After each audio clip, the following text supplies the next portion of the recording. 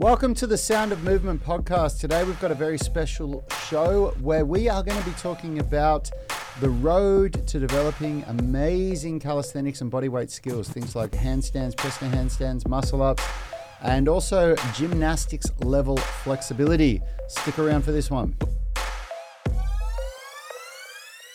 What's up, everyone? It's time to rock. If you're new to the tribe, Rich is behind the mix. Phil's across the table from me. My name's Rad Burmeister, and we are Unity Gym, experts at turning driven people into athletes. This episode is brought to you by the Unify Movement System, the only online program effectively balancing strength, flexibility, and fitness so you can unleash your inner athlete. Get daily coaching by us, plus our epic Foundations Prep program and revolutionary structural balance blueprint to create your ideal program and optimize your performance. As a valued listener, use the link in the description to get your first month free. Also, I'm very excited to announce that today we have launched an epic 72-hour flash sale for all of our masterclasses. We've only done this once or twice before, and it certainly won't be happening for a long time again. This is where you can choose the masterclass that you want and get it at a 50% discount, or if you're a high achiever, you can grab all of our masterclasses and get them for an amazing bundle price. We've got the handstand masterclass, the press to handstand masterclass, the gymnastics rings masterclass, the spine mobility masterclass, the pull-up masterclass, and the flexibility masterclasses. You can grab those by clicking the link in the description, or if you want to go over to Facebook and join the UMS Movement Mastermind, there's a link in there. Now, before we get started, warm welcome if you're on the live stream and in the UMS Movement Mastermind Facebook group. Leave a comment and we'll send you some love. Remember that anyone can join and interact. And lastly, shout out to our YouTube athletes catching the replay. Hit the like button to support the channel and subscribe if you like what you see. Okay, joining us today is Phil White from ADPT Physio. How are you, bro? Good, Matt. I think this is a nice follow-on from flexibility and strength, because so many people who come into the gym and so many people who are patients of mine are, it's the strength and flexibility are almost a means to an end. So I think it's awesome to talk about this skill development today. Yeah, for sure. Yeah. And I think there's going to be some nice carryovers as well. Like most people, if you've listened before, know that I'm, while I like my gym training, I also love, like, the main thing that really gets me going is sort of, volleyball and team sports and that kind of thing. So there's some really good takeaways as well for all you people out there who are like me, who just want to know how to get better at a skill. So there's a lot of translation here. Yeah, for sure. I mean, for me, the strength and flexibility component of training is absolutely a means to an end, so much so that I neglected it for a long time, believing that if all I did was train on the specific things that I wanted to do, like, for example, if I just wanted to learn how to do muscle ups, that all I would do is try and do muscle ups. And I learned the hard way that is not the fastest way to get there, that by preparing the body with, raw strength, raw flexibility, and of course, fitness, not so much for the calisthenics skills, but just for keeping your body, healthy and, in a lean physique, that is a massive, massive part of it. But the time comes where if you want to learn how to do calisthenic skills and get really flexible, then obviously you have to work on those things. And that's what our masterclasses are for. Now, all of the masterclasses that we have, handstand, press to handstand, gymnastics rings, which teaches you a muscle up, spine mobility masterclass, and I'm forgetting one, pull-up masterclass, they were all designed by us after we developed the relevant skill ourselves. It started with the flexibility masterclass or the mobility masterclass because that was the first thing that I started working on. It was the first thing that I said to myself, right, I'm going to really double down on this and I'm going to get flexible. I'm in my mid to late 30s. I think I was 36 or 37 when I started, and I was like, it's time. I'm going to do it. And then after I achieved a pretty good result by most people's standards, we put it together in a program and we started selling it online, and people absolutely loved it. We have thousands of testimonials from people all around the world that use the exact same process to get really flexible and strong at the same time in their adult lives. It was a pretty cool thing to do. And I think that's, personally, I mean, I'm biased, of course, because I'm the person that wrote the programs with Yanni and Richard, but I think that they are better than a lot of other programs that I've seen to do the same thing, because a lot of the skills, when I see people write flexibility programs or gymnastics skills programs, it's often from people that are way better than I am, that learned how to do those things when they were much younger. And unfortunately, the the adult body, speaking from experience, late 30s, early 40s, you just don't respond the same way to training as people do when they're younger. And when I've seen people that are just phenomenal, like childhood athletes, that when they describe their process, I'm like, man, that doesn't work for adults. It's not, an adult body needs a different way of approaching it. Yeah, and even just that, like, some people just take things for granted. If you've been doing it forever, you just take it for granted what you're doing. And I've really noticed this when, in my journey of getting really into beach volleyball over the last couple of years, we've had a few coaches who are, they're ex-professional or current professionals that are volleyballers who just, they learnt when they were tiny and it, like, the movement's so natural and they just, like, don't get it, why you can't do it. And so I found often the best coaches were the ones who'd learned a bit more recently. And after I sort of graduated through all the classes at my beach volleyball school, they asked me if I wanted to come back and be a coach for the sort of the bottom 3 levels, because I had gone through that experience of knowing what it's like to not know how to do the thing, and then figured out those little nuances and little the things you need to focus on to get better at it. Whereas for people who've been doing it for their whole lives, they just don't know what they don't know. Yeah. I believe that the best coaches are the people that are only a few steps ahead in the journey from where you are. Now, there's exceptions. Of course, there's exceptions. But my personal experience, I've worked with probably the person that was the most ahead of me that I worked with was my Kung Fu coach, the Sifu, they call it in Chinese. And he was so good, which is why I ended up training with him for over a decade. He was phenomenal, and he'd been doing Kung Fu since he was 4 years old, and he was 12 years older than me. So at the time that I started training with him, he'd already been training for 25 or 26 years. And the way that when I used to ask him, how do I get better at it? The answer was most of the time, just do more of it. Just keep doing it. Don't worry about how you get better at it. Just do more of it. And at the time, I just took it with a grain of salt. But I've learned that it's not the best way to coach people. You really do need to analyze what's going on with your students and break it down for them. And that's absolutely what we did with the skills that we did. Like when I think of the press to handstand for me, out of everything that I can do, it's my proudest achievement. And it's my proudest achievement because I was the furthest from it when I started. When I tried to do a press to handstand and I was explained what is required from it, and my greatest coach for a press to handstand was my friend Aaron McKenzie, who, if you want to look him up on Instagram, he's Origin of Energy. Very good friend of mine. We went to high school together and moved out of home when we were 19 together. And he was learning gymnastics strength through our 20s when I was doing martial arts. So when it came to wanting to learn gymnastics skills, he was the first person that I went to. And when he explained to me what you needed to be able to do and the basic gist of how to do it, I just couldn't even come close to it. I mean, you've had that experience because I've taken you out on the gym floor and done some press to handstand stuff. We did that as a little bit of a laugh for some of our YouTube videos a while ago. Yep, worth looking up if you want to laugh at me. Yeah, and that feeling of it, it's the compression strength, right? Like when you try and do compression strength, which is where you basically put your hands on the ground and with your legs straight, you try to lift your legs off the ground. So you're trying to contract the hip flexors when they're already shortened, when they're right at the end of their range. And it's doing that, it was like I didn't even I knew what you were saying, but I just didn't. There was no connection between. There's no neural pathway to do it, is there? And all you get is cramps. Yeah, cramp city. Yeah, and when I was learning the press to handstand, I got very, very little coaching because Aaron's not a coach of mine; he's a friend of mine. And I only get, back then I was seeing him, only a couple of times a year because we live on other sides of the city, and so he'd just say to me, knowing what my experience was, he'd just give me the roundabout, you just got to get stronger at this. But I didn't have a process in place. So I just worked and worked hard on it. And when I finally did get the press to handstand, Yanni and I were able to look at the other coaches that we'd worked at that helped contribute to us getting them. And then we created this process that we were then able to reproduce the results with our members with.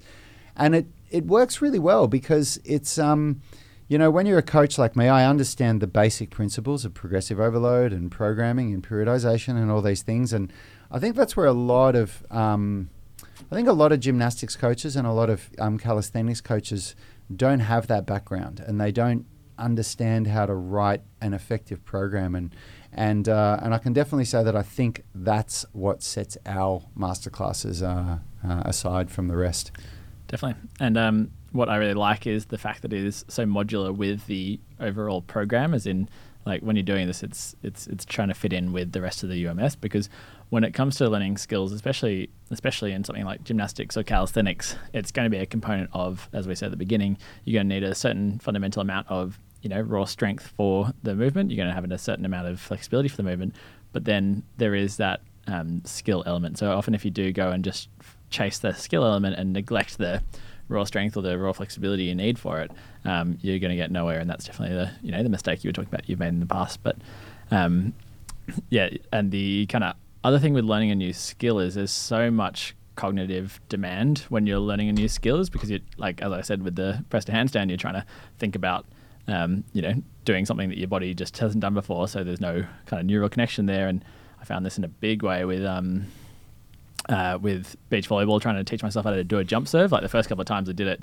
you'd think about one cue, and then you'd try it, and then I've had a few times where it's like you'd throw the ball up and you're focusing so much on the throw that you kind of forget the jump, and the ball just lands you on the head because you're like too busy trying to think about like all the different parts. And so it's all about getting that sort of frequency so that you can start to automate processes and be able to focus on the right stuff. And I think that with the way that the masterclasses fit into the UMS program, you're learning you're practicing and you're drilling lots of relevant skills, strength and flexibility in the regular program. So you're getting that frequency up and you're doing it in a less cognitively demanding state, but then you're also getting that ability to then do these more skill element stuff. So it's fascinating when you think about the way the body works like that, isn't it? Like, I'm visualizing the beach volleyball, the professional beach volleyball players, and the way that they make that serve just look so effortless. And just even jumping on sand is hard enough. I wish I'd filmed my journey, because when I was in Western Australia in 43-degree heat, nothing to do, no one to play volleyball against, I just taught myself how to do this in this jump serve in a squash court. I wish I'd just set up a little camera on the wall and then just filmed this journey of fails, because I failed so many times and took it out onto the beach and then failed even more. And it's just been so funny to how badly they've done it, but then over the time it's got to the point where I got quite consistent, and then it was really interesting trying to do it in actual games where there's a bit more pressure, and then it all went to shit again, because it's just you've got that cognitive demand of stress and expectation and other people, not just you by yourself on a squash court. So that's with the skill element where it gets so interesting, is because you've got to be able to perform these skills in a certain context. And often when you're starting out, you might be able to do it under very controlled environments, but then if you're trying to do it while you're and press someone out on the at the park with all your mates, that is something you have to take into account. So by really progressively building up a skill and not just hammering away and just trying to muscle your way through it, you build up that ability to automate processes so that you can get more flexibility about how you do it. Which is the whole really ties in with the topic today, the title of this show, which is that what I've found works really well is to pick one skill, maybe two max, that you really double down on until you nail it, and then you can move on to the next thing. And I think where a lot of people go wrong is that one of our superstar members here, Dani, who just did the one-arm pull-up recently, and when he started with us several months ago, he couldn't do one-arm pull-up, so I gave him a little bit of coaching on him to get it there. And I was speaking to him just the other day, and he came up and asked me, he said, look, I want to do a human flag now, and I want to do this and I want to do that. And they're all really, really good goals. But my he's advice also training for triathlons. He's also training for triathlon. Yeah, he's a beast. Highest achiever. But my advice to him was, I said, Dani, you're choosing too much at once. You need to figure out what it is that you want to do more than anything, and then we build your training around that. And for somebody like you, I don't recommend more than two skills at once maximum. And he said, oh, really? And he understood it. He understood why. And something that he definitely has as a strength is that he listens to... So coachable. Yeah, he's very coachable. He's a really, really good guy.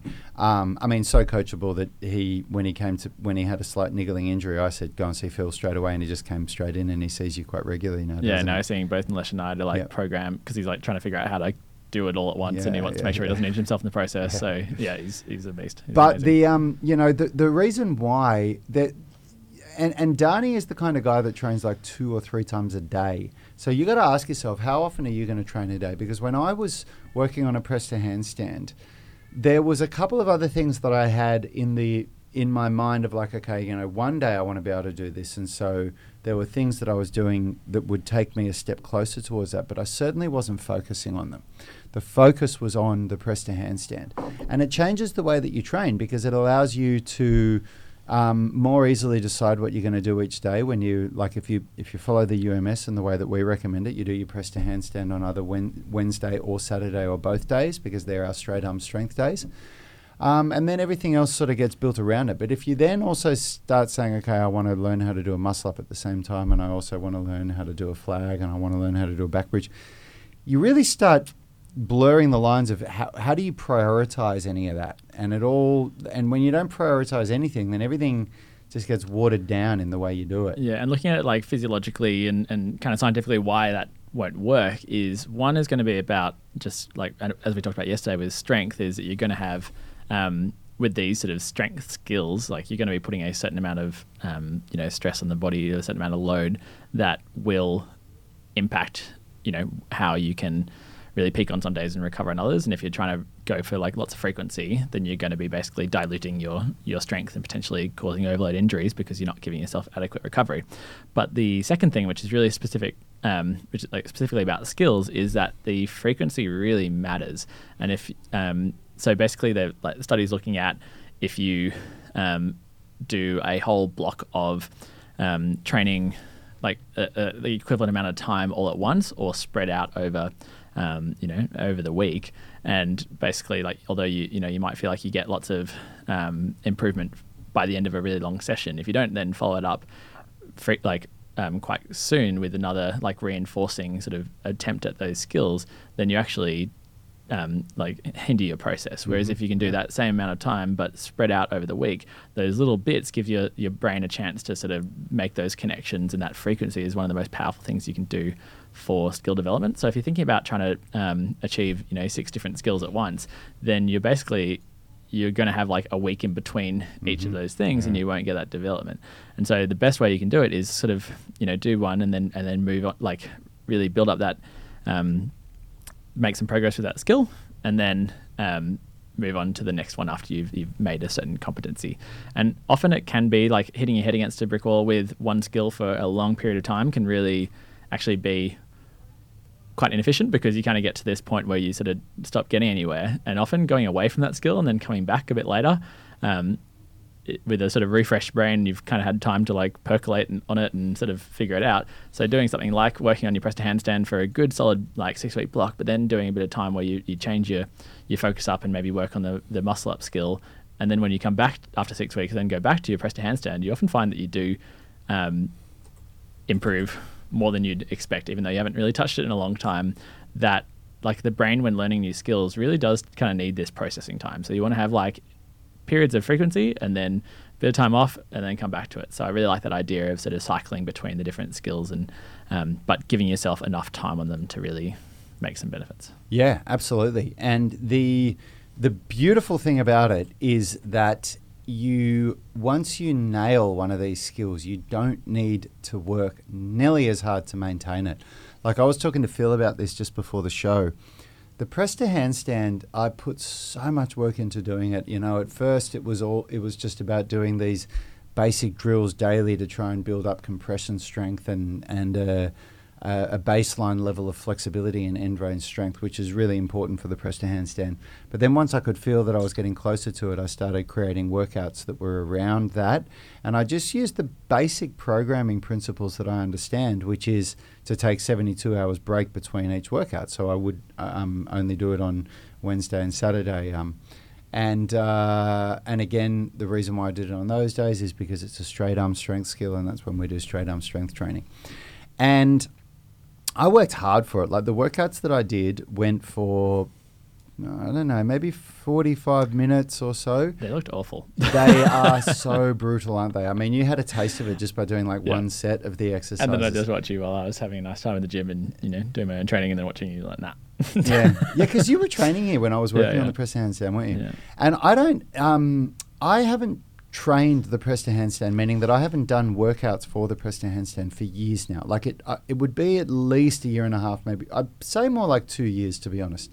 But I can still do it.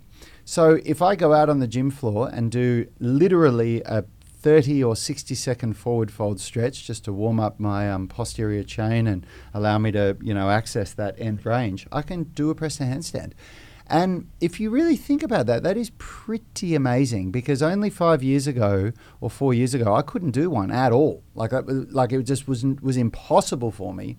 And then to be able to get it and then maintain it without doing any of the work is very, very cool. So even though we're telling you about all this work that you have to do and that you should only choose one skill and work on it, it's because if you make the decision that you want to get a skill, in my opinion, you want to get it as quickly as possible. Like, what's going to be more valuable for you if you say, I'm going to get all these 5 skills and I'm going to get them in 3 years. And in 3 years, I'm going to be able to do all 5 of them.